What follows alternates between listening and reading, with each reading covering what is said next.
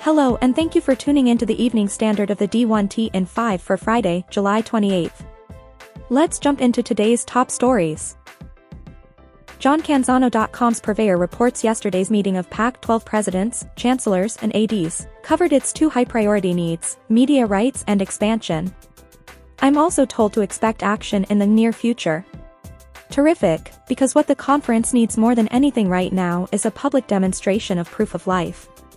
Canzano also wonders whether SMU will be the first school to join the Pac-12. San Diego State would probably want some of the now $34M Mountain West exit fee covered by the Pac-12, which made them wait so long. Everything is negotiable, but that piece makes me wonder if San Diego State is a better candidate to be school number 11 and join in 2025 versus 2024. Canzano believes the league should also take a hard look at UNLV, its academic profile notwithstanding.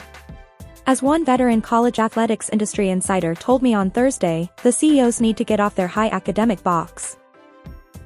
ESPN's Heather Dinich reports that a Big 12 source told me their ADs had a meeting this AM and repeated what I told you yesterday. 14 seems to be their best number. The question is, who wants to be the first to really be a part of the Big 12 now and join us? We've got room for one more. The Big 12 is ready to put its expansion targets on the clock toward a fast decision in order to hasten realignment for next year, Sports Illustrated's Pat Forty and Richard Johnson report. Specifically, the Big 12 wants answers quickly from 1 to 3 Pac-12 schools, Arizona, Arizona State and Utah. Adding one is the most likely scenario, sources familiar with the Big 12's game plan say, and that is the short-term goal. Former Northwestern defensive coordinator Mike Hankwitz tells the New York Times he doesn't doubt the accounts of hazing detailed by former players, but does question the scope of the allegations. Hankwitz says he neither witnessed nor heard of hazing from coaches, equipment managers, janitors or anyone else who spent time around the players. Hankwitz said, Fitz wanted to do what was right by the players. Our first team meeting is team rules, one of which is zero tolerance for hazing. To say he sat by as this happened? I'm sorry. Hankwitz adds the team has a long-standing players' council that was elected by players and which could have brought concerns to former head coach Pat Fitzgerald. He wanted to give them ownership and leadership skills. Ohio State AD Gene Smith acknowledges the frustration around NIL, remarking during Big Ten Media Days that he still isn't sold on Congress being college sports savior, saying, "If we don't do something, something will be done to us. I like the fact that Congress dropped their bills because, look at Richard Blumenthal, Cory Booker and Jerry Moran. They dropped those bills. That means they understand, and they want to do some work. The 2 days that we've had here in Indianapolis, we've worked very hard. A lot of information from our stakeholders. So now, it's a matter of the NCAA and the working group taking that information and doing something with it. We have to, it's not like, can we?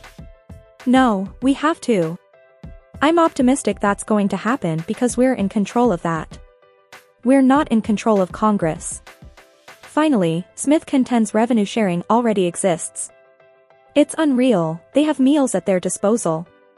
They get cost of attendance, they get Alston money. They get free education. So, it was already revenue sharing. One former star Minnesota player is pushing back on Gophers football head coach PJ Fleck's defense of the team's culture, telling Front Office Sports' AJ Perez that the fact he is saying he has never used workouts as punishment is such bull. The former player adds, "One of my teammates was feeling super sick and was coughing up blood. He went to the trainers beforehand and said he could not get through it because of how he felt. The trainers said it was nothing and forced him to do the workout. The trainers were too scared of Fleck to say anything." Other former players have also told FOS they were pressured to return from injury when they weren't ready and alleged that Fleck influenced the treatment of players. While Gophers student athletes at Big Ten Media Days defended Fleck, the former player remarks, "This stuff is real. If former players or coaches deny anything that has been stated here, they are simply lying through their teeth or weren't there when it happened. I just want parents to really know what they are sending their sons into because I don't want to see any more young athletes go through what we went through. That is not how football programs should be run." Comcast president Mike Cavanaugh says it's very improbable the company would swap its Hulu stake with Disney in exchange for a stake in ESPN. Kavanaugh said, as you'd imagine, there are tremendous issues around tax, minority shareholders, and structuring generally. So, I would put aside the probability that there's anything inorganic that's likely to happen around ESPN in particular. Thank you for tuning in to the Evening Standard of the D1T in 5 for Friday, July 28th. We'll see you back here bright and early tomorrow morning.